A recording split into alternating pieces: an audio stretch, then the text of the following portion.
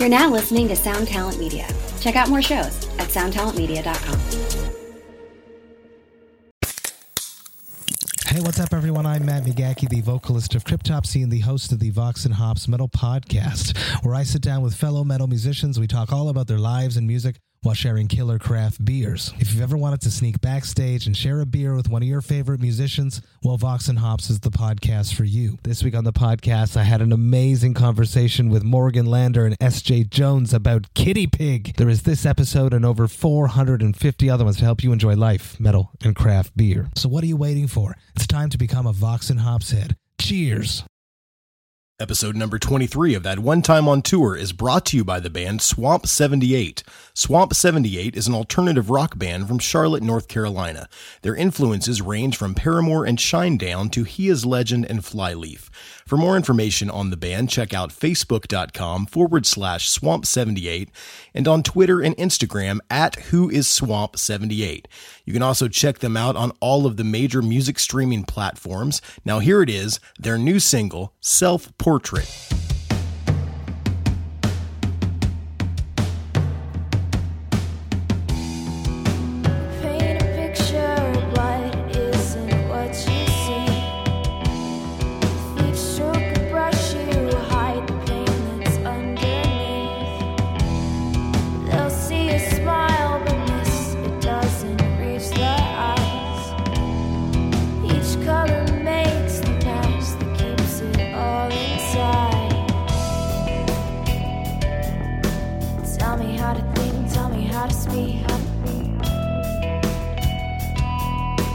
Teach me how to move, teach me how to breathe.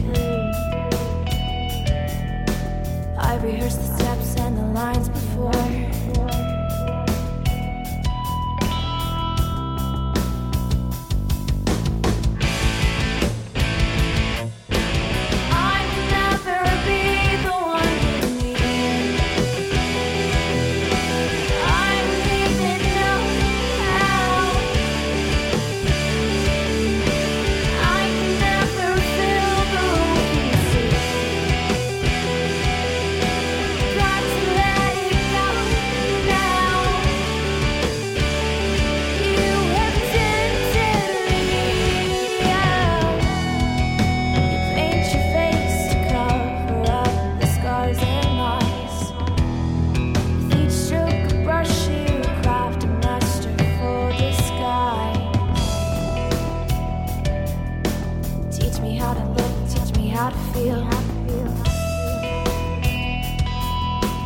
Tell me how to act, tell me what is real. I've rehearsed the steps and the lines before.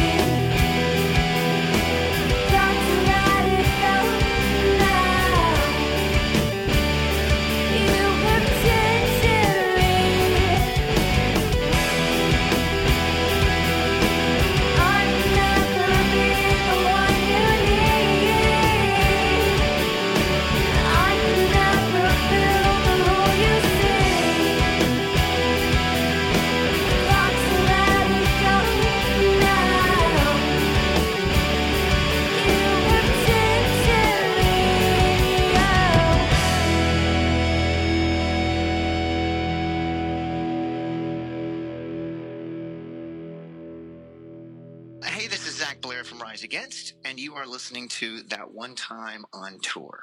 Run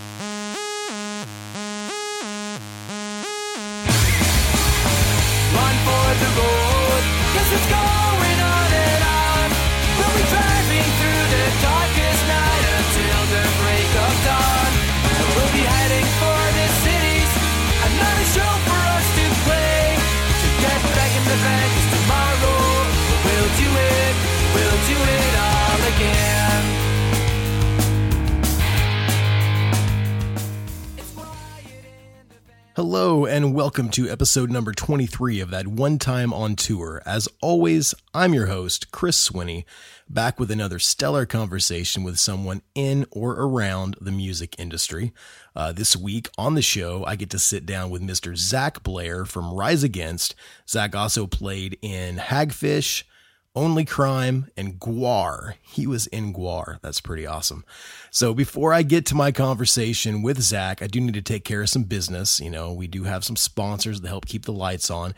You heard at the beginning of the show, Swamp 78, great band. Check them out. We also have a new sponsor, Sticker Wolf, stickerwolf.com. Go check them out there.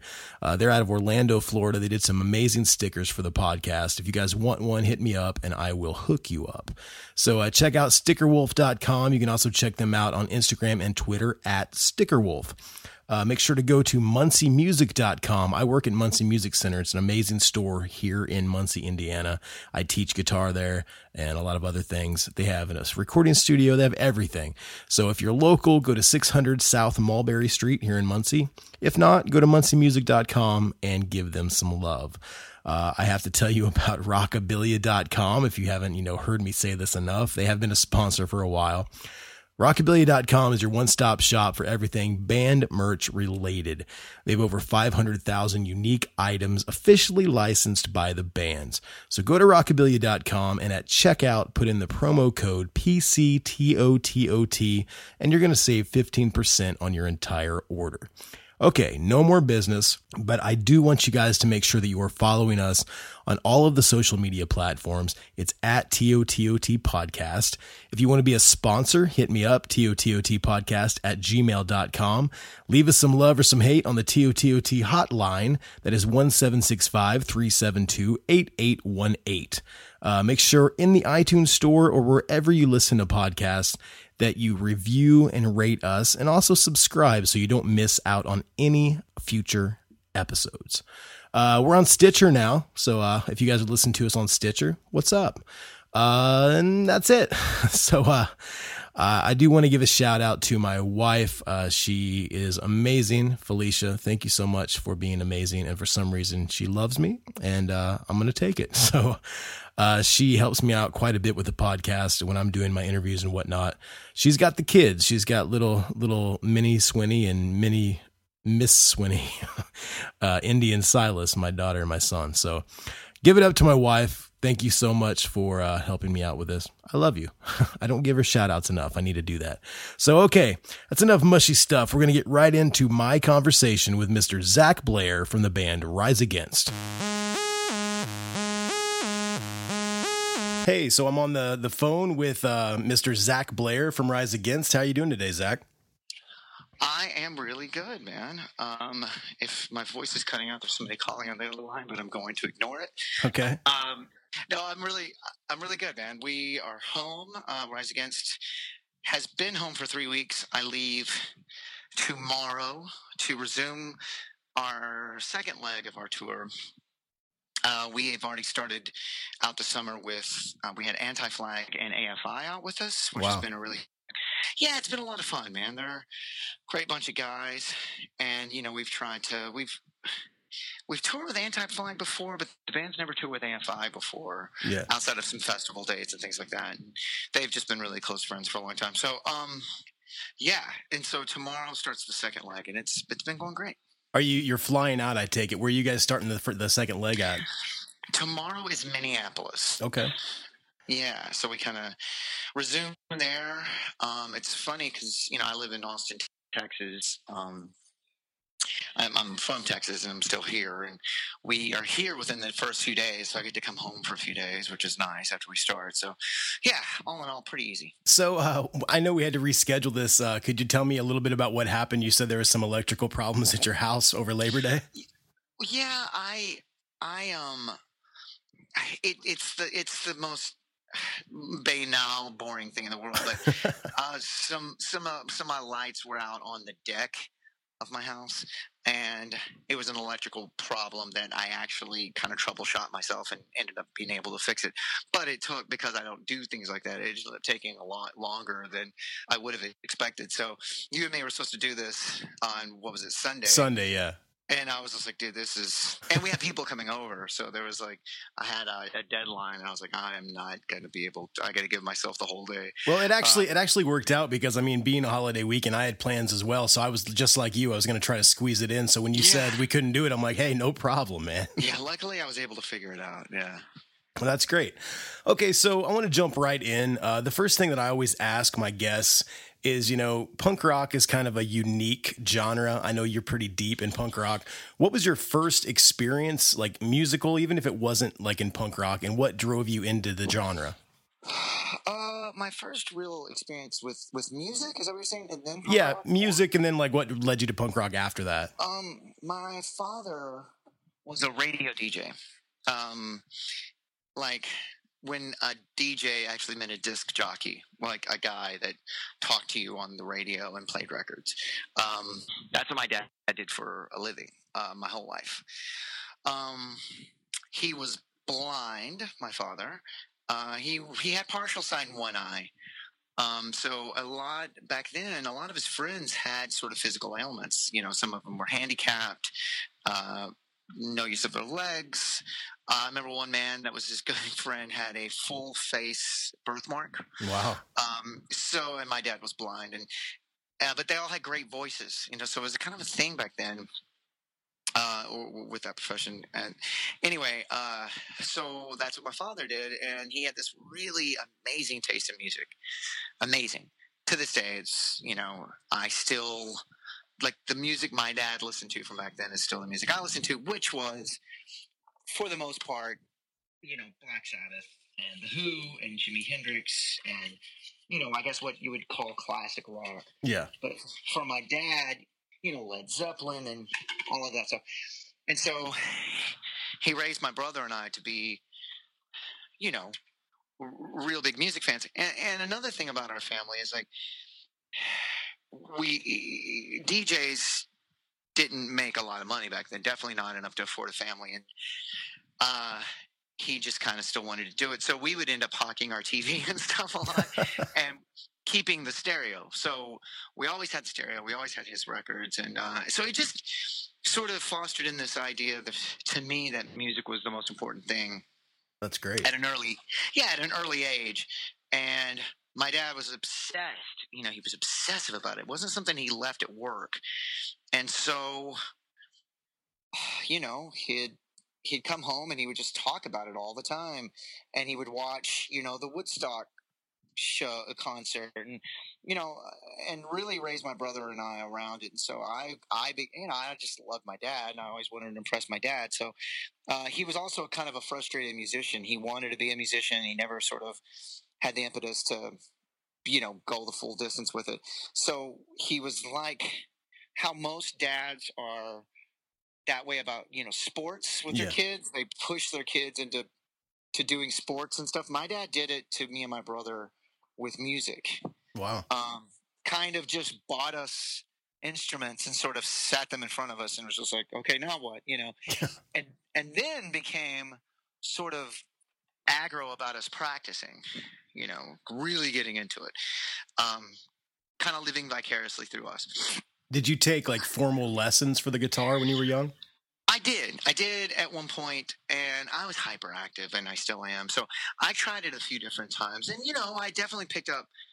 It definitely advanced me more than if I hadn't had done it on my own, But I would fall out with them, Usually I was into stuff I mean, even my dad's taste was sort of more progressive than even these old men. You know, I remember wanting to learn like Led Zeppelin songs, and, you know, and stuff like that because I was 9 when I started playing, and they were trying to show me Everly Brothers tunes and Yeah. shit like that. Maybe the Beatles, you know, maybe whatever. And then that was my first guitar teacher. And then my second one, I had gotten into, my brother guy got into like our own music. So we went from my dad's, you know, more metal leanings like Sabbath and whatnot, ended up to my brother and I being Metallica. And then we went on that, like every kid, most kids do, you want to go harder and faster and louder and more aggressive. And so then I was coming in with like Slayer and Creator and Possessed and they were fully not into that.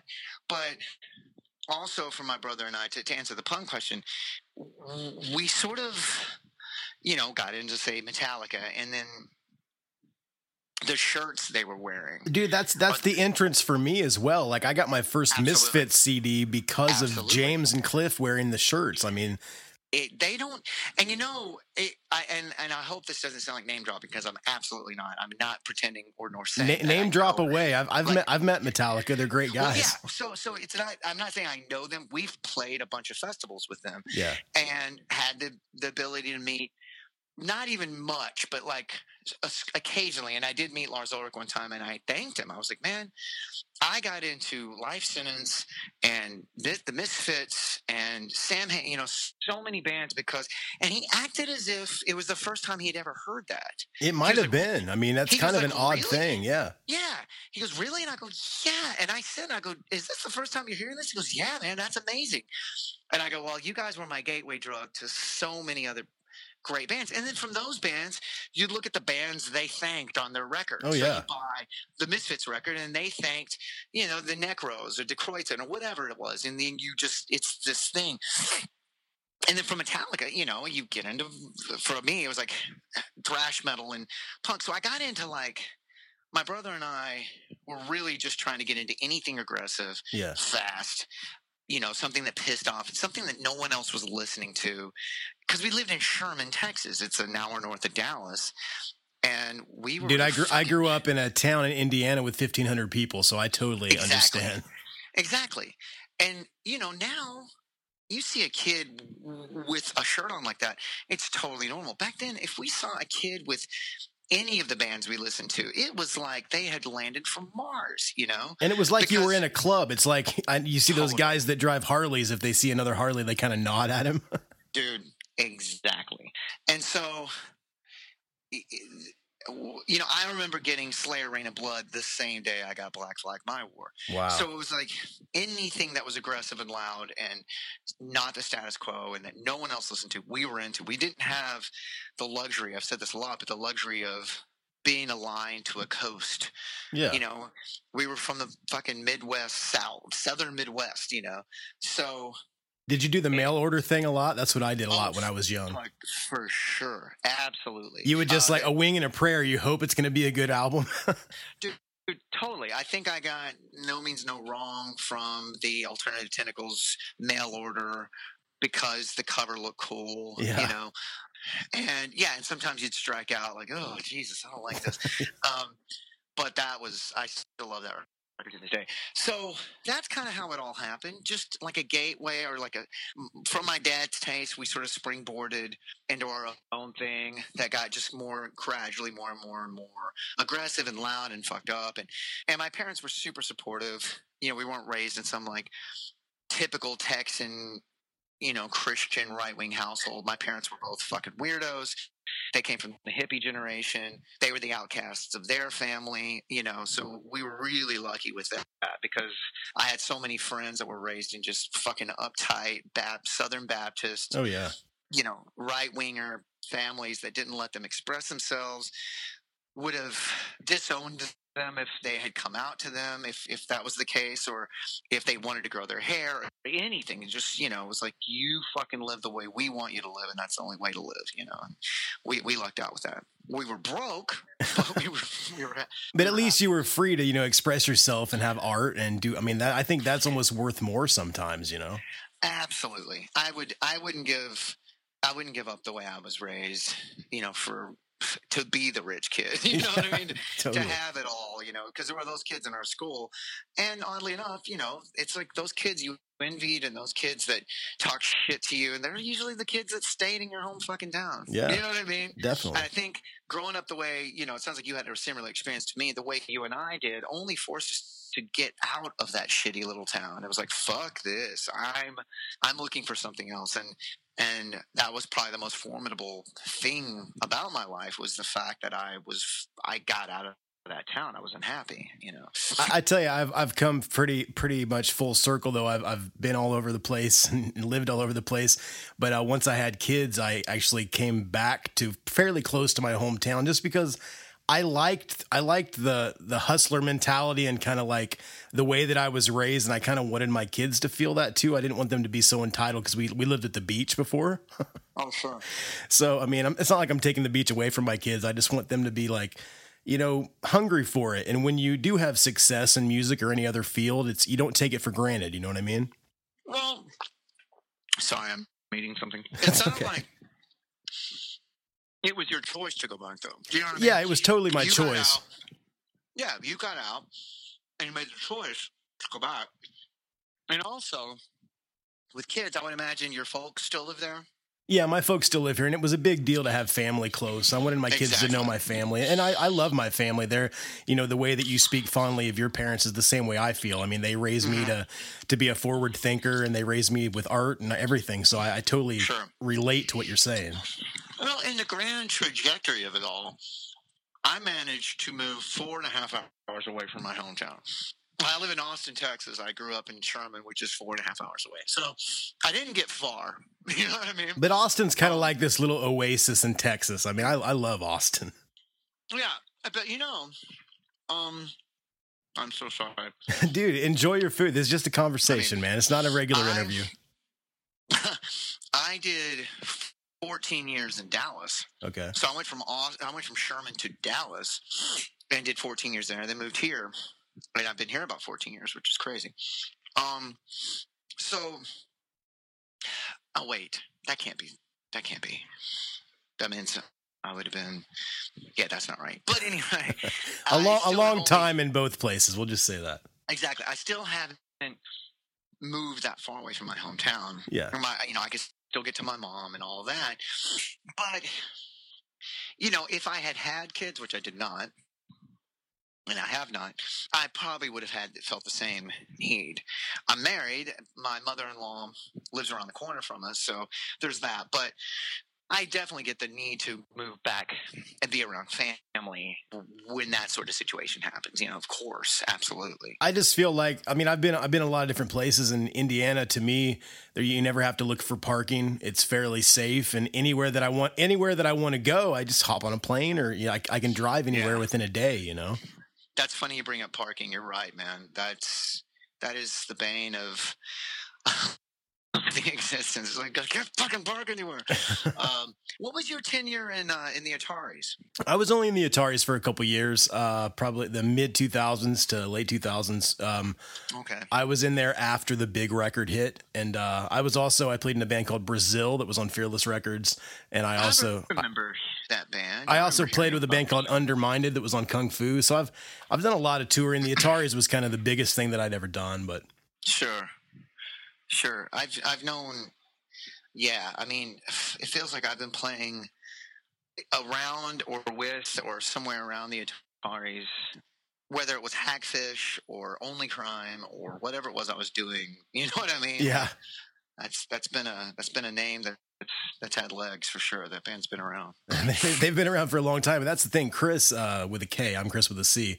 The singer, Chris, good buddy of mine, old bandmate, he grew up in the next town over from me. So he's got the same kind of story, man. We've talked about, even on the podcast, how he got into punk and how he got into everything. So I think it's a pretty common thread.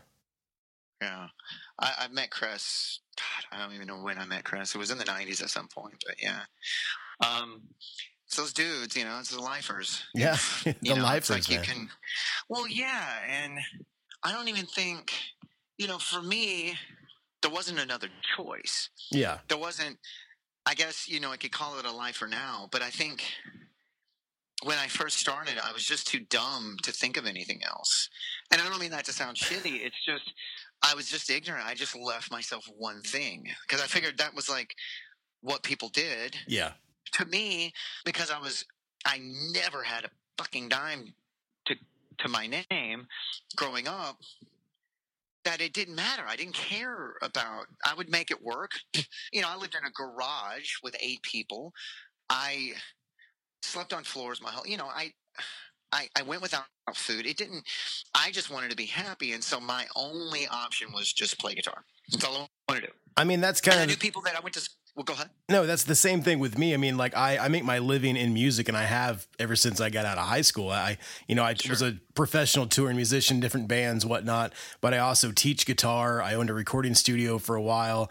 I was an entertainment director. I lived in Jamaica for Margaritaville. I booked all their acts and did all that stuff. I worked for the Hangout Music Festival. Like, I've never done anything that wasn't music related. I even have a music summer camp for kids here in Muncie, Indiana. Like, it's all music, all the time. I just, once I had my kids, I didn't feel like the road was where I wanted to be. You know what I mean? Sure. Well, that's understandable. You know, my guys in Rise, I'm the only one in Rise Against that doesn't have kids. And I see, you know, it's hard. I see how hard it is on them. And I see, you know, how the optimal thing is to be at home with the kids. You know what I mean? For sure. But yeah, I just, you know, I grew up around people that, you know, from an early age, everyone knew kind of what they wanted to do. Like, I'm going to be a lawyer. I'm going to be a doctor. And I just wanted to play guitar, probably because of my dad. And that's all I set my sights on. And there was definitely rough times, you know what I mean? Where you're like, you know, you're getting into your 30s and you're just like, maybe I should figure something out. You know, stay the course because you don't really have anything else to do or that you're good at, for sure, you know. So you played, you had Hagfish and Only Crime. Was your brother in both of those bands with you as well? My brother was. Okay. Your brother's name's Donnie, correct? Donnie, yeah. And so the idea when we were kids was to play together forever. And that's a romantic thought, and it's amazing. And I wish, to this day, that was still the case.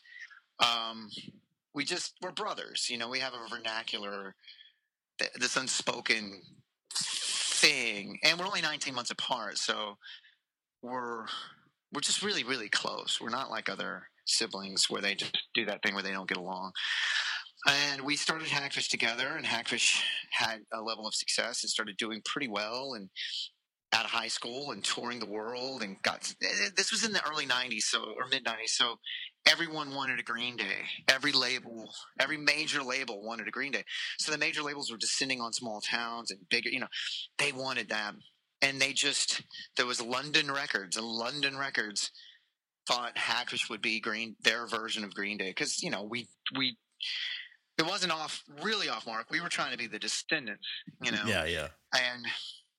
And we had, no one knew who the fuck we were.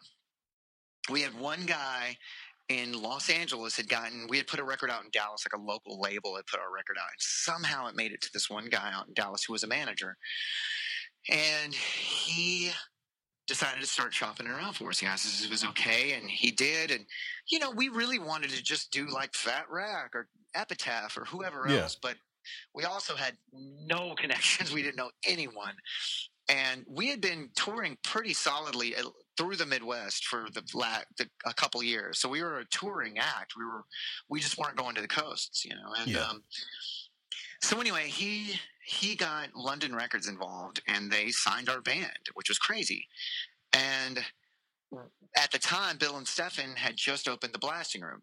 So we were maybe I used to say we were the first record there. I think we were the second official record to record with them, because we had been opening for them ever since we had met them when we were children. I mean, I met them when I was 16. Now I'm like 20, you know. I wanted to get into that because, as you know, your good friend Stefan Edgerton was on the show last week, and I know you guys are tight, so I'd like to hear about that relationship with the Descendants a little bit. Well, you know, it started from us completely punishing them and fanboying and, you know, hey, Billy, you want a bonus cup? You know, I mean, seriously, all the like annoying things. I was 16, you know, and I'm meeting my heroes. Yeah. Like every kid at that age, Their music speaks to that kid that is disenfranchised, that feels like he's the only one there. No girls like him. He's a fucking weirdo. You know, and my brother and I were obsessed with fart humor and, you know, boner comedies and all that shit. Yeah. And it just spoke to us the way somebody would explain the way Bob Dylan speaks to them, the Descendants spoke to us.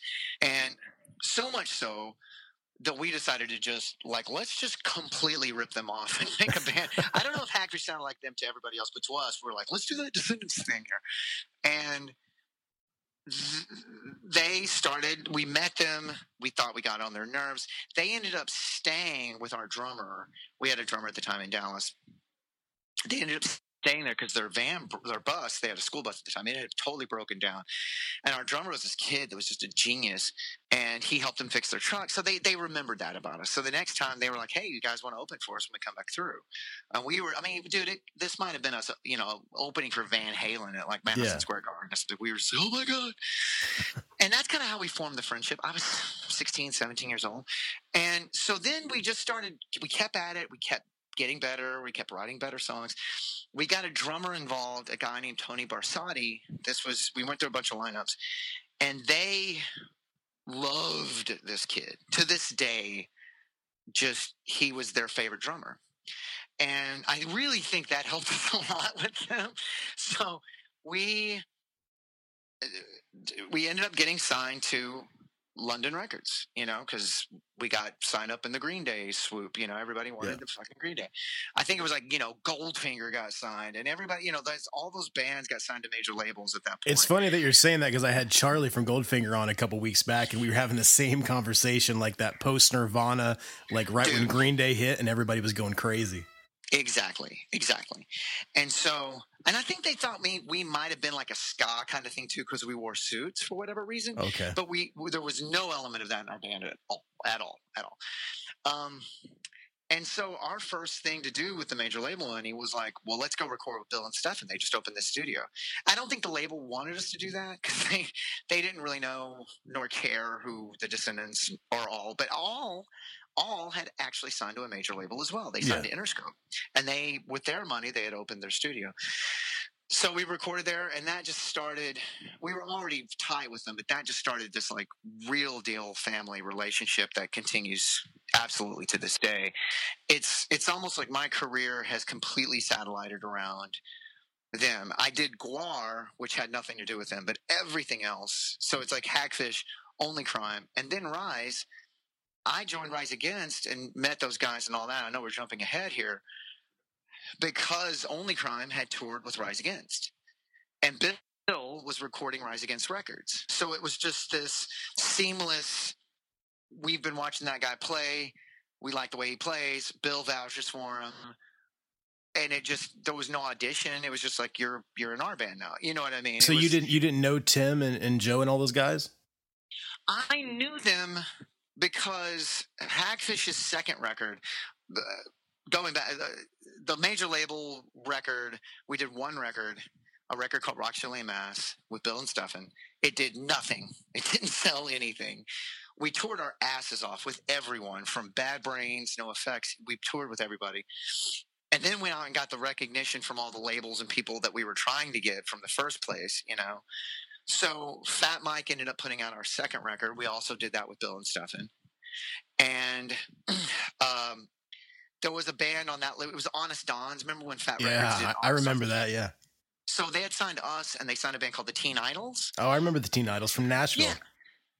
Yes. And Teen Idol's guitar player's name was Phil. And Phil filled in for Rise Against for a while. I remember that. Exactly. And so they came through Dallas, and because we were label mates and they were our boys, we'd already done some things with them. Hackfish had. Phil just called me. He wasn't texting me. You couldn't text back then. He called me and was like, hey, I'm filling in for that band Rise Against. They're that new band on Fat. I mean, they were brand new on Fat. And Fat, at that point, they used to send you all the records when they would put them out. And I really liked it. I thought, wow, this sounds really different for Fat Wreck. You're talking about The Unraveling, that first one with Dan? The Unraveling. Yeah. They came through. They played Dallas. I went out to hang out and talk to Phil. And I met those guys then. So I met them on The Unraveling. And just acquaintance. Like, hey, dude, what's going on? Well, then cut to like 2005, and they were already starting to do pretty well. Like they were touring the Siren Song of the Counterculture record. Yeah. And that had Swing Life Away. They were doing well. And that's where we toured. Only Crime had toured with them. And Bill had produced Revolutions Per Minute at that point. So it was all in the family at that point. And I got to be really close with them on that tour. That's awesome. Yeah. And so after that tour, things weren't working out with their guitar player. And so they decided, and I was the first, there was just like, seriously, hey, would you want to be in our band? And at the time, I was in Only Crime. Only Crime had just recorded our second record, and we're leaving to start touring that record. Was Only Crime like a very active band, though? Because wasn't Russ from Good Riddance the singer? Yeah, and Aaron from Bane was the guitar player. It wasn't very active. It was... For not very active, we still kind of toured a lot. Like, we went to Europe a few times, went to Japan. We did a few States things. It was, at the time, Bill was really busy with the studio. So it was really whenever he could get away. And for him, it was really to get away from the studio. He was sick of telling punk bands how to play their instruments. You know what I mean? Like he was just his ears were getting burned out. And he wanted to play drums again. Yeah. And he wanted to just play drums. He didn't want to be the guy that called all the shots and wrote all the songs. He just wanted to like play aggressive drums. And it was awesome. It was fucking awesome. Bill's still one of my best. Not only is he my mentor, like my big brother, he's still one of my best friends. Well, and he's one of the most, I think, underrated drummers in the world. I think he's one of the best drummers. He doesn't get the accolades that some other drummers get, and I think he deserves it. Yeah, and I think you're right. And so we just had a great fucking time. We've developed a vernacular of inside jokes and potty humor and just, shit over the fucking years. And so it was just so much fun. And I got to play with my brother. So that was in like 2005, Rise, Only Come Tour with Rise. And I joined. So it was 2 years later. I joined pretty much in January of 2007. What were you doing? What were you doing at the time? Were you playing in bands or were you working a job? I was just doing Only Crime and working whatever day job I could when I was home. I had moved to Austin by that point, and there weren't a lot of jobs to be had in Austin. I was printing T-shirts. I was doing some construction. Only Crime was touring like a part-time band, so I had a tour to look forward to within every few months. Okay, do you know what I mean? Yeah. But everyone, I was definitely putting out like, looking into my options because Bill understood. Aaron would come back home with Only Crime and then go right out with Bane, or Russ would do something with Good Riddance, and I was just coming home and trying to find some fucking way to make money. Yeah. And so when Rise happened, it was kind of like, this is what you're doing. This is it. And Bill really did understand, and Bill was excited because, we've developed a working relationship beyond a friendship that works really, really well. And I mean, God, that guy's more or less trained me, since I was a kid to what to do and what not to do with every aspect of my career, from the business end of it to actually how to play and do things the right way. And Bill's a ridiculously good guitar player as well. And, yeah, so it just kind of worked out on all levels, and it was a really serendipitous, awesome thing, So your first record that you appeared on with Rise Against was Appeal to Reason in 2008, which actually like peaked at number 3 on Billboard.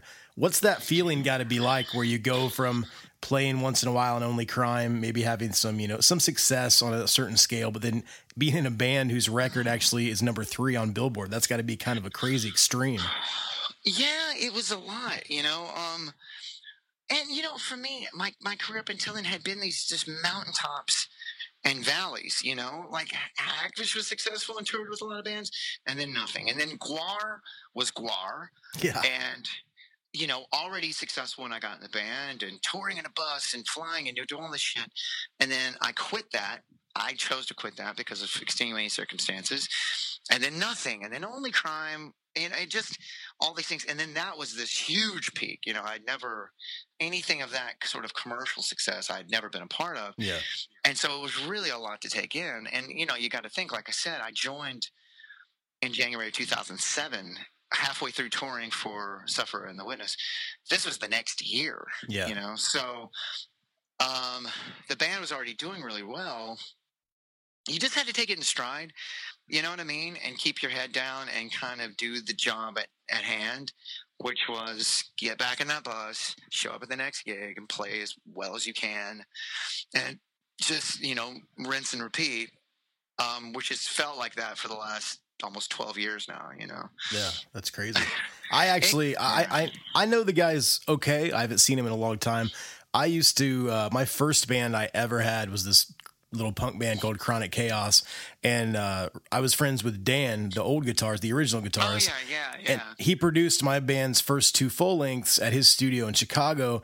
And on their first ever shows, like after they signed to Fat, they came and opened up for my band at this theater in Indiana. It was amazing. I was like, oh, that's awesome. I was like, you guys, we played on a wrestling ring. I've talked to Tim about it. Tim talked in like Rolling Stone about his worst show ever was on a wrestling ring. And I'm like, dude, that was the show that I booked for you guys. I think I've actually heard a story about that.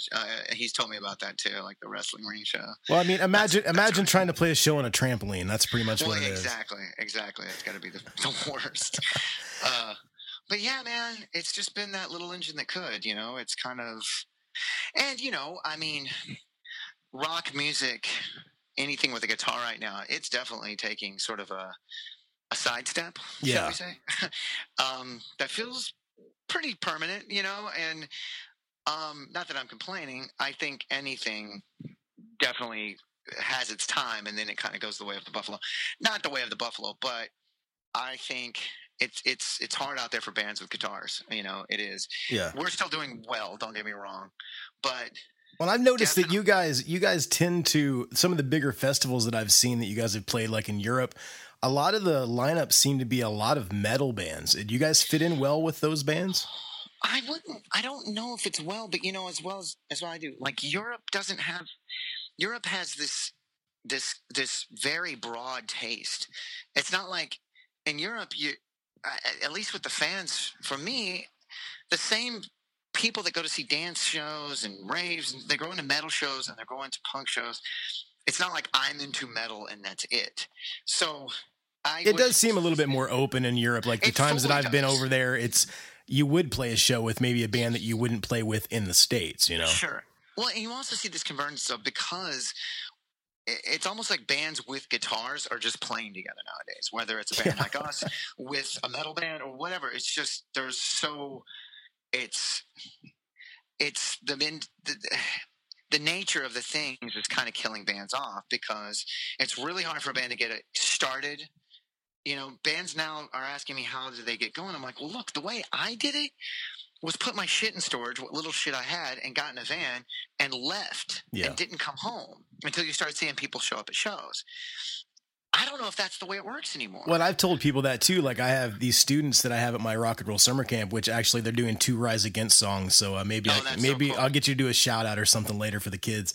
But I tell them all the time, they're like, you know, how did you get going when you were young? I said, well, before I started touring, when I was really young, we booked our own shows at like halls and like community buildings. And then when I was on the road, we slept in the van and we ate ramen noodles. Yeah. And I mean, you sleep on floors. Like, I don't think that exists anymore. I don't know if that's the way you do it. I know it's the way I did it, but I don't, you know, nowadays I see that we're playing festivals, and I sound like such an old fart talking about this, but like, you know, you see, because of like, say 21 Pilots or whatever, you're seeing bands that are 2 guys up there. You know, one guy is playing some inorganic instrument that's programmed, and another guy might have a bass, and more power to him. I think, look, that's what punk rock did. It smashed the current system. Things need to reinvent themselves right on. I mean, things need to change. You know, I heard a thing somebody saying the other day that like the Spotify and the Bandcamp rappers and stuff, like that's the new punk rock. And I agree with that statement. Definitely, you know? They're doing things out of their fucking room on GarageBand, and they're putting it up with no label involvement.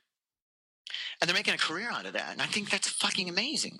I mean, look at Chance the Rapper. He won Grammys and like sold millions and millions, and he wasn't even signed. I mean, that's insane. Exactly. He cut out the fucking greedy corporate bullshit of the, and this is coming from a guy that's on a major label. He cut out the middleman in the most effective way that I think anyone's ever done it, because all of the good DIY punk bands did that, of course, but this guy actually won Grammys and did it, so it's a real interesting way to do things. And so I'm all for it. I just also happen to be a guy that makes a career playing music and always has. And it's just, it keeps guys like me on our toes, and it should. It absolutely should. You just got to kind of think of a new way to do things. Before, and I've said this a bunch, I feel like records, you tour to sell the record, and now I believe the record is the flyer for your tour. Yeah, definitely. I mean, how do you feel about, I mean, I don't know if you guys might be doing this. I'm not sure, but a lot of bands nowadays are doing all the VIP packages, and you pay more money and you can do a meet and greet. We don't do those. How do you, we don't do those. I kind of think, I mean, I know you've got to make money, you've got to survive, and I hope I'm not like offending anybody listening, but I almost feel like you're kind of whoring yourself out a little bit. Yeah, I'm not gonna fucking be a part of that shit. I mean, look, if you do that, that's, like you said, the more power to you. Money is different nowadays out there. It is. Records are not a thing that's being sold anymore. This is, the labels aren't suffering. Yeah. Labels are still making money. Bands are making even less than they were before.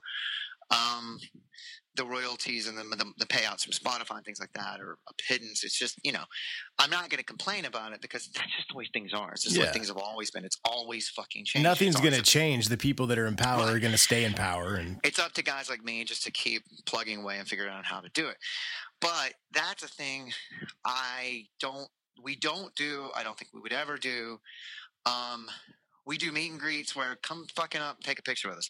If you want a picture with our ugly faces, to fucking more power to you. Like, go for it, but I ain't going to charge you for that shit, because it's not worth anything.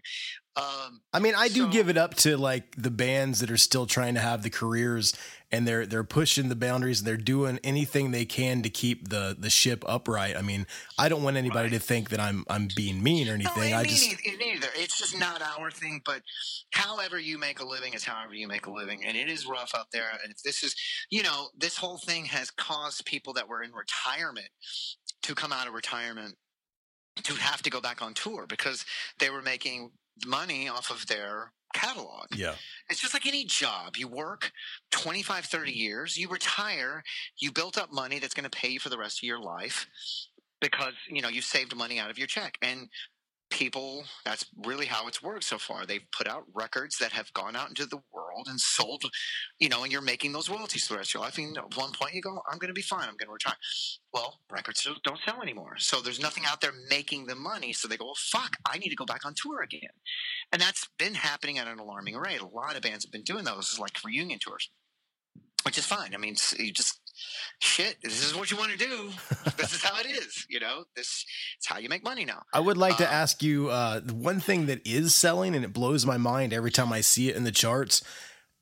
On average, every week, the Black Album sells 5,000 copies. Who is buying the Black Album in 2018? It's the starter kit, though, man. Yeah. It's like there are those bands. If every teenage generation, it's pretty fucking amazing. If you get into metal, and it was Master of Puppets, and then it was Justice for All. Yeah. And then it's the Black Album. And the Black Album is just stuck. Nobody's going to be saying Anger. You know what I mean? Yeah, nobody. But it's the starter kit. It's every 14-year-old boy going, I want to listen to metal. Yeah. Okay, Metallica's the band you start with. I'm going to buy the Black Album. I mean, fuck. It's like the Eagles' greatest hits for our generation, or not our generation, you know what I mean? But for this generation. Because in our generation, if you wanted to get into like classic rock, you bought the Eagles' greatest hits. That's why it's the greatest selling record of all time. Oh, yeah. It is. It beat out fucking Thriller recently. It's the starter kit. And look, you and me just talked about how we got into Metallica, and that got us into our whole thing. It's still happening. It's still the starter kit, which I think is fucking unbelievable. unbelievable. Well, I want to give a shout out to one of my students. His name's Dawson. He's a big pop punk fan, and he was telling me how much he loved Blink-182. And I said, "Well, have you ever heard of the Descendants?" And he's like, "No." And he went and saw them. I think he went and saw them. If he didn't go and see them, he actually likes them now, though. And he checked all their stuff out. And one of his bands at my rock and roll summer camp is doing Hope. They're doing the Hope by the Descendants. Rad. So it's cool to see. I don't know. I also think of myself as kind of a mentor because these kids will come in to me and they'll be like, "Oh, I love Five Finger Death Punch." And I'm like, "Well, let me show you some bands you'll probably like that are way better." Right. Like what that band probably listens to, and yeah, I think that's just awesome. There's a School of Rock here that some of my a lot of people in Austin work at, which is it's just such a great program. And I've done a few things for them, and like clinics and things like that, and played with the kids. And I think I'm doing something in January with them. I just think all of that is so amazing, especially when the kid has a choice right now. You go to Guitar Center or wherever, you can either buy a guitar, which is going to take some real practice and some real patience and some real dedication. And in this day and age, again, I sound like an old fart, with everything taking your attention, everything is flashing at you saying, "Please fucking pay attention to me." And instantly gratifying, a video game, VR, anything. Instantly grab. You know how to do it immediately. And you have this machine at the same place that you can start making songs tonight. You don't even have to read the fucking owner's manual. You plug it in, you press power, you can pretty much figure it out. And you can write a song tonight and record it on GarageBand. Or you can buy a guitar, and in 3 months, you can maybe play something. Right. Unless you're a complete natural. Maybe you can do something. I get it. I was that kid. I was that OCD, ADD, fucking hyper manic kid. And it was impossible sometimes. I wanted to give up so many fucking times. It's still hard. It's still, what am I saying? I mean, I'm still learning every day. And, I get that choice a kid has to make. So these programs like yours and School of Rock, I think that's make the nobility of it is even greater, because you're actually getting kids and doing numbers and having kids come and take the time to learn how to do this thing, I just always feel like when I was young, I was a pretty good go-getter. I had a lot of passion for music, and if I couldn't do it, I would just figure it out.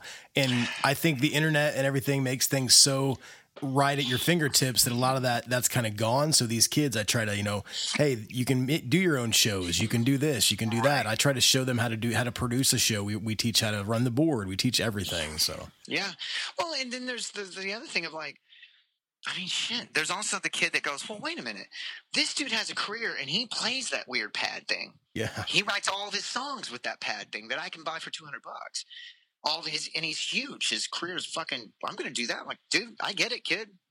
Like, more power to you. Fuck it. I don't want to learn all this other shit. I just want to do that. I'm like, fucking go ahead. Yeah. More power to him. But anyway, it just makes your work and everybody. It's that much greater. I mean, there needs to be both. I guess. Yeah. You know what I mean? I definitely identify with the one kid a little bit more. Because shit. But given the options now, I don't know what I would have done. You know what I mean? Yeah. I mean, when I was young, it was just you get a guitar because you like Metallica or you like NoFX or whatever. And that was it. That was it. You fucking do that, So, yeah. Okay, well, we'll get back on track a little bit here. I did want to ask you how it was. You did some big festivals, and you also were the supporting act for the Foo Fighters back in 2011. How did that go? We toured with them in the States, and we did Australia with them. So 2011 was the States, yeah, and then we went to Australia with them just a few years ago, actually. It's amazing. It's amazing because, this is the world's largest rock and roll band, I would say, right now. And some of the best guys in the world, too. Some of the best guys in the world. And seeing how that ship works and is ran, because it's still very much ran like the way we all do things. Yeah. The vernacular, the language. And one thing that's pretty remarkable about that band is they set up a practice room every day, like Metallica do. And they practice all day just because they love doing it. I mean, they have a list of classic rock cover songs that they go through, from Rod Stewart to Led Zeppelin to The Who, and they just play all day. all day. That's awesome. Up until their road manager has to come in every day and go, guys, we have to go on stage. Wow. And so they're great every night because they're fucking warmed up. But I've known Chris Shiflett, their guitar player, since No Use for a Name days. Oh, yeah. So he used to be, for anybody that doesn't know, he used to be in No Use for a Name that were on Fat Wreck. And Hagfish met them forever ago. I met him at the bottom of the hill in San Francisco. And, you know, we were both kids. So I was so happy for him when he got the gig. It was fucking unbelievable, you know, that one of us was getting to go do this. And then, you know, once we toured with him, I'd never met Dave Grohl. But once we did, it melts away really quick that it's fucking Dave Grohl. This guy was in our generation's Beatles. Yeah, yeah. And he is the nicest, most down-to-earth, humble, amazing dude. He's just the guy you want to be around and hang out with. You know what I mean? I met him one time actually in Austin, and he couldn't have been a better guy. Like, I was so freaked out because it's Dave Grohl, and you're right. Like 5 minutes after meeting him, it's just you're talking to a guy about punk rock. Which is exactly what I did. He found out I was in GWAR and flipped out and Awesome. wanted to just talk to me about that and what that was like, because he knew those guys because he's from Virginia as well. Yeah. And so he knew those guys from back in the day, and he knew when he was in Scream. And he just wants to geek out and talk about music, you know. And same with me. He loves classic rock, and he loves punk rock, and he loves metal. So we have, every time him and I are around, we just talk. And then one day we were in Australia with him. Joe, our bass player, was like, "You need to come play a Scream song with us." And he was like, "That's awesome." Immediately, he was like, "Sure." Guitar or drums? And we're like, "Drums." And he goes, "Cool." And Joe goes, "Came Without Warning," which is a Scream song. He was great. Let's go practice. And we went into his room and practiced Minor Threat, Bad Brains, and Scream songs all day with him on drums. And he came out with us that night and played fucking Scream's Came Without Warning with us. It was amazing. Yeah, it was amazing. It's on YouTube. It's as soon as I get off the phone, I'm gonna go check that out. Oh, and he just kills it. It's just him playing super fast punk rock drums. It was just amazing. Well, and he's another guy that gives props to Bill, because it's like Bill's like his favorite drummer. For sure. He for sure does. And still promotes. You know, I just recently saw that Play thing he did, which is, if you watch it, it's a video. It's a 23-minute long song. It's awesome. It's great. It's amazing. And he's promoting a school like what you do in like School of Rock, what we were talking about, where kids go after school and they, you know, play guitar and they play drums, they play rock and roll music. He uses his powers for good, not evil. Yeah, you know, simply put. And he has a lot of power. And I just, you know, a better role model and a better figure in this crazy business. I don't think there's a rival. And just, yeah, what a fucking nice guy, man. And he's really helped. Shit, he took our band on tour twice, you know, which is amazing. How was the reception? I mean, you guys have quite a name anyway. You could probably sell out a lot of those places anyway, but how was the reception from their fans for you guys? We do okay, but not Foo Fighters okay. You know, we realized quick we still had a lot of work to do when we went out there. And you're opening for the Foo Fighters. They don't give a shit. And you'll play, you know, for us, it's like we have a popular song called Savior. It's like the song people know of ours. We'll play that and you'll see some head bobbing, singing along. Like, they know that one. They don't know anything else. Yeah. Nor did they give a shit. And so we were like, whoa, we still have a lot of work to do, you know, and that was great. You know, just, you know, we're a band that tries to stay pretty humble, but we realized, like, wow, we really need to stay humble. we still have a whole lot to do. So, well, it's good to hear that a band of Rise Against size, you guys are humble and you guys realize that there's still work that needs to be done. So I think that's a breath of fresh air, man. Oh my God, yes. And I mean, I don't know if the sort of infrastructure is set up to where a band can get, a rock and roll band such as ourselves could get as big as Foo Fighters at this point. We'll see. Trends, you never know what's going to happen, and everything is cyclical. But it's definitely an aspiration, and it's something to keep trying for, you know, for sure. That's awesome. So you guys, in 2010, you covered Sliver by Nirvana. Did you tell Dave that, or had he heard that or anything? No, I don't think it ever came up. I mean, honestly, man, you know, we might have at some point. I don't tend to, when I have been around him, I don't ever want to bring that up because I never know Do you know what I'm saying? Oh, do I know totally get it. Yeah, I get it. Yeah. At one point, we were out with them, and it happened to be the 20th anniversary, maybe the 25th anniversary of Nevermind. I think it was the 20th anniversary. And he had Chris Novoselic out on tour to come up and play a few songs with him.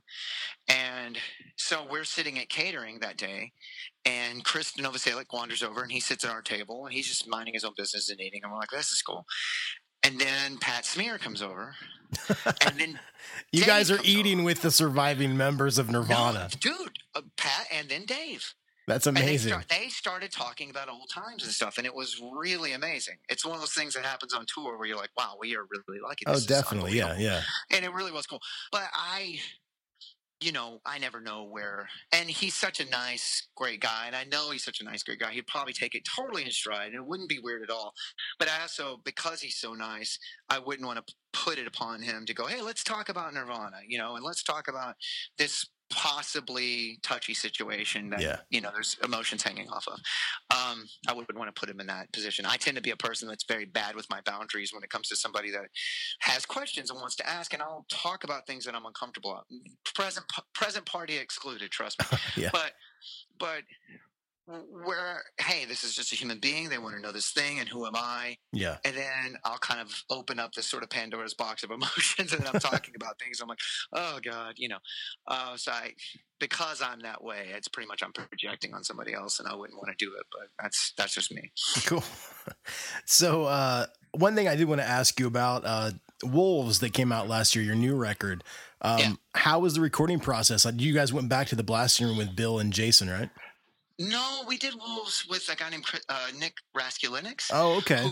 Who in Nashville. And Nick had worked with Foo Fighters, actually. He had worked on a couple of their records. I believe he worked on One by One. I believe he worked on In Your Honor. I could be getting those wrong, but he's worked on some Deftones records. He's worked on some Rush records. He's just, he's like one of the remaining sort of real rock and roll producers. And it was, at the time, Bill, the Descendants were going back full force. They were very busy. And for us, it kind of felt like, we made 4 records in a row. Try something Bill. new, right? Yeah. Well, the band had made 4 records in a row with Bill. I had made 3, Peel Reason, Endgame, Black Market. And it was time to try something else out, but also the scheduling just didn't work. And it was great. It was a great experience. I think we made a great record out of it. But I do think, here recently this year, we went back to Bill and did this new acoustic record that's out. Yeah, that was what I was thinking of. I think the Ghost Note Symphonies, right? Or Ghost Note Symphonies. Yeah, we did go back and that was just, man, it's just going home. Yeah, yeah. It's felt like, for me now, a 23-year recording relationship, but shit, 27-year friendship. Wow. So it's just going back to this, like, it feels like one continuous record. All the way back to Hagfish's first album. I just feel like I'm going in and I'm just adding to the same record. You know what I mean? Yeah. So, yeah. So I do, I would intimate at this point that we will be going back for our next record, which is as of yet unplanned, unwritten. We're just trying to get through this tour first. Can you tell me a little bit about Ghost Note Symphonies? I know it's like you guys kind of reimagined some older songs and you did some different instrumentation and whatnot. Can you tell me a little bit about that? Well, it started as just an idea, just like, let's go record a few songs acoustically to sort of amend the Wolves album, because they do repressings of records and stuff. So we thought it'd be kind of interesting to do some older songs, maybe some songs that are on Wolves, do them acoustically. And then once we got in there, it was so fun to kind of reimagine things with different instrumentation, different versions, that we decided to, like, well, let's keep going. And we ended up with 10. And so then it was just about kind of trying to talk the label into, hey, can we put out a full length with this? And they were into it. And so, it seems to be doing, it's fun. And hopefully, at some point we can maybe do some shows around it. That's cool, man. I have kind of a weird question. This is something I've always kind of wondered about the band. With the amount of popularity that the band has gained, and you guys are definitely, you're hard edge, you still got that punk edge, but there's kids that I know that listen to Godsmack that love you guys. So I mean, like, is it weird for you to go to these shows and maybe you're used to, like, back in the day there would just be all the punk kids there, but now it's kind of like a broader range of people? I mean, is it kind of different because where the band came from? Yeah, I mean, we're all of the age to where, yeah, you sort of aligned yourself to your thing back then. You had your, you even had your genres of punk. There were like kids that were into ska punk, and we were into like the SST and Cruise Records thing only. Yeah. And again, I just think it's more characteristic of where the music is right now as a culture, to where you just are into what you're into, and because of the internet and everything be so readily available, it's almost like I'm into loud things. If it's got a guitar and it's loud, I'm into it. So I think it's a great thing. I do think it's an amazing thing. And for some reason, our band has managed to be able to get on shows with more metal bands than not, or take metal bands on tour with us, or pop bands, or whatever the case may be. We're just lucky. We somehow happened into that situation. The band started as very fast sort of hardcore punk band, and has since morphed into, we still have that sound about us, but there's other things. We've gotten into other things, and so that's kind of served us well with the different crowds, varied crowds in certain places that I feel real fortunate and lucky to be able to have. Has there been any, I mean, I guess at this point it doesn't really matter. I wouldn't care. You probably don't. But has there been any like pushback or any like from the older fans because of some of the new stuff's a little bit more, like friendlier, you know what I mean? Yeah, but there's nothing you can say about that. It's like, look, nobody was in that room with us writing those records. That's all 100% us. And so it's just, you get four guys in a room and they've all been listening to different types of music over the last few years. Whatever comes out to whatever comes out, and you're still your band. And I relate it back to Metallica, like I do with almost everything. Oh, yeah. People got so mad at all of that stuff and cutting their hair, but they put out an album every 6 years. I mean, think about the changes you go through personally in 6 years.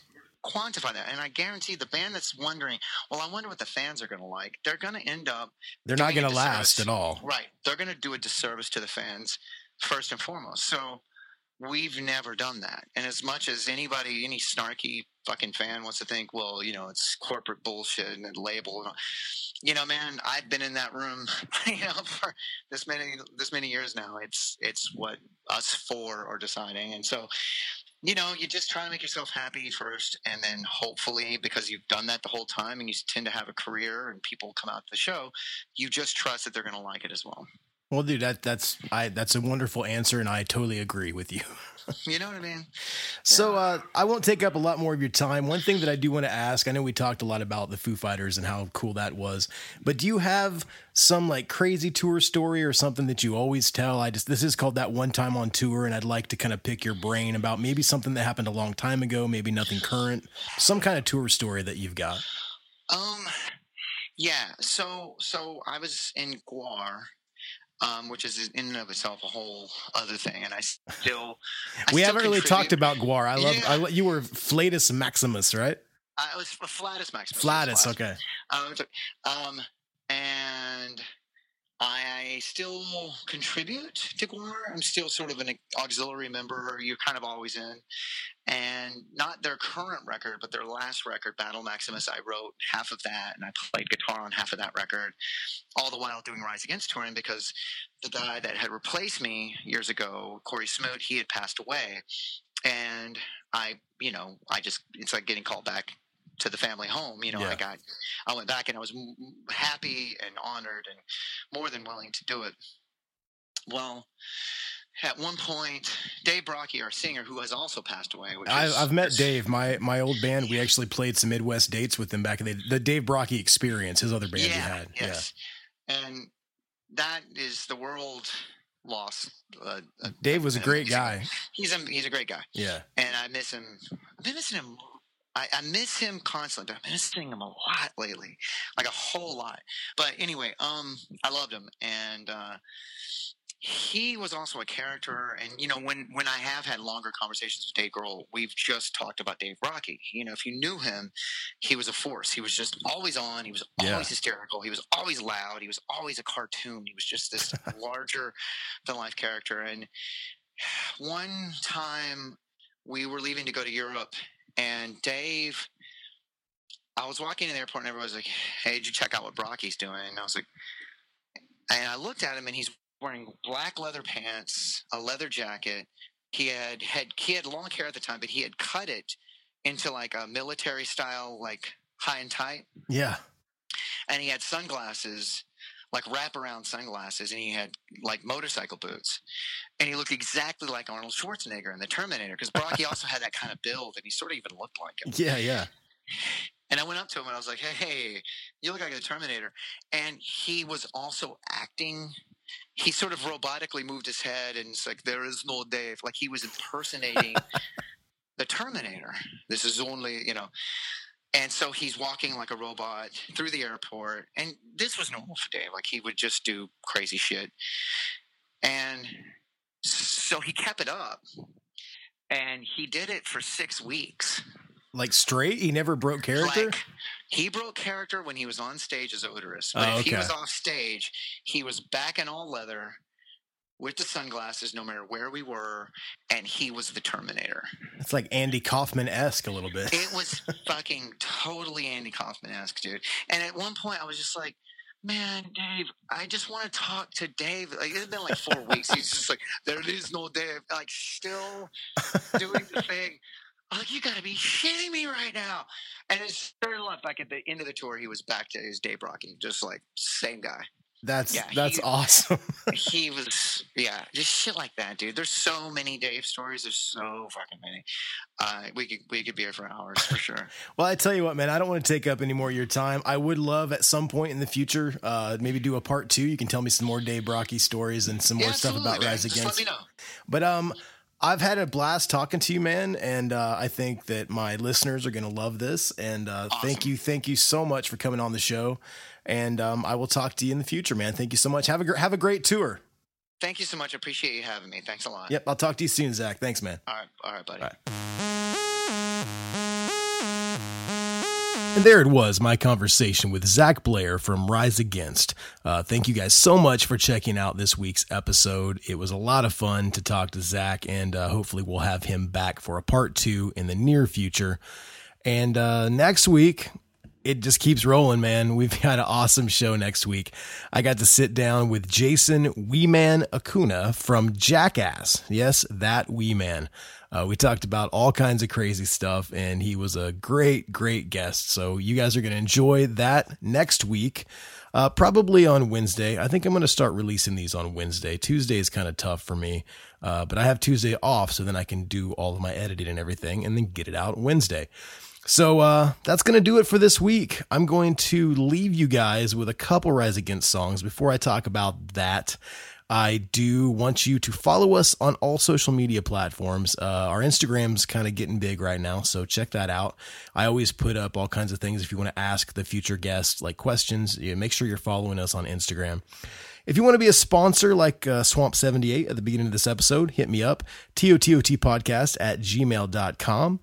Make sure that you subscribe, rate, and review in the iTunes store or wherever you listen to podcasts. Like I said earlier, we are on Stitcher now, working on Spotify. So hope you guys are well. Thanks for letting me into your life once again this week. I had a blast with Zach. The Wee Man episode is going to be great. And coming up after that, we've got Nathan Gray from Boy Sets Fire, Jack O'Shea from Bayside. We've got all kinds of good guests coming up. So I cannot wait for you guys to hear those episodes. Keep coming back week in and week out, and I'll be here delivering the content. So thank you guys very much. We'll see you next week. I'm going to leave you with Savior, which is one of my favorite Rise Against songs. And after that, one of their new songs from Ghost Note Symphonies. It's the reimagined version of Like the Angel. So thank you guys very much. Here it is, Rise Against with Savior, and like the angel. See you next week. It kills me not to know this, but I've all but just forgotten what the color of her eyes were, and her scars or how she got them. As the telling signs of age rain down, a single tear is dropping through the valleys of an aging face that this world has forgotten.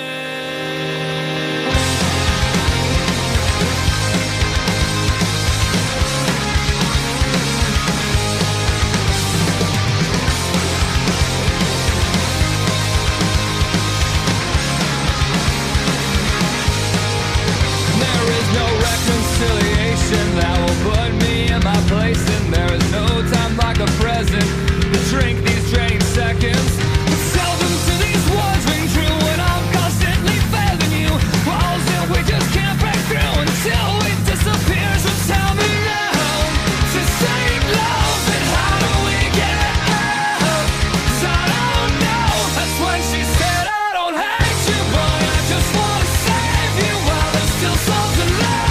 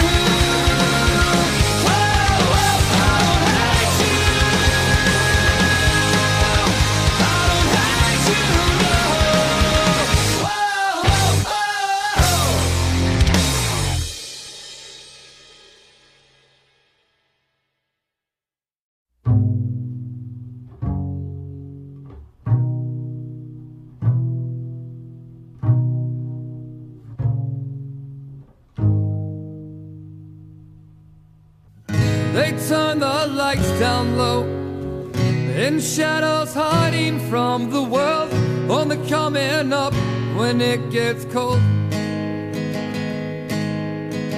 The seas part when they hit the floor, the voices carry on and out the door. Everything you touch turns into gold. And like the angel you are, you left creating a lightness in my chest. Your eyes, they penetrate, your answers always made. And that's when I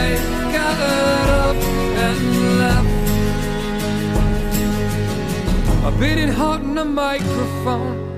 A ticking clock and an empty home still tells of these times so long ago. And even though I've come so far, I know I've got so far to go. And any day now I'll explode. And like the angel you are, you love creating a lightness in my chest. And your eyes, they penetrate me. And that's when I got up and left.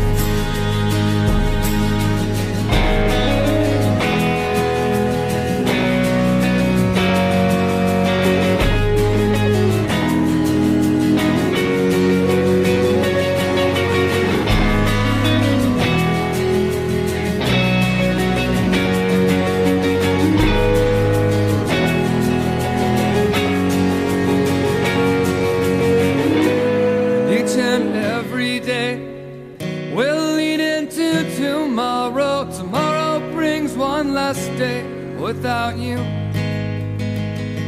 So don't wait up, just leave the light on. 'Cause all the roads that I might take will all one day lead back to you. And like the angel you are, you left creating a lightness in my chest. Your eyes, they penetrate me. And that's when I got up and left. Yeah, that's when I got up and left.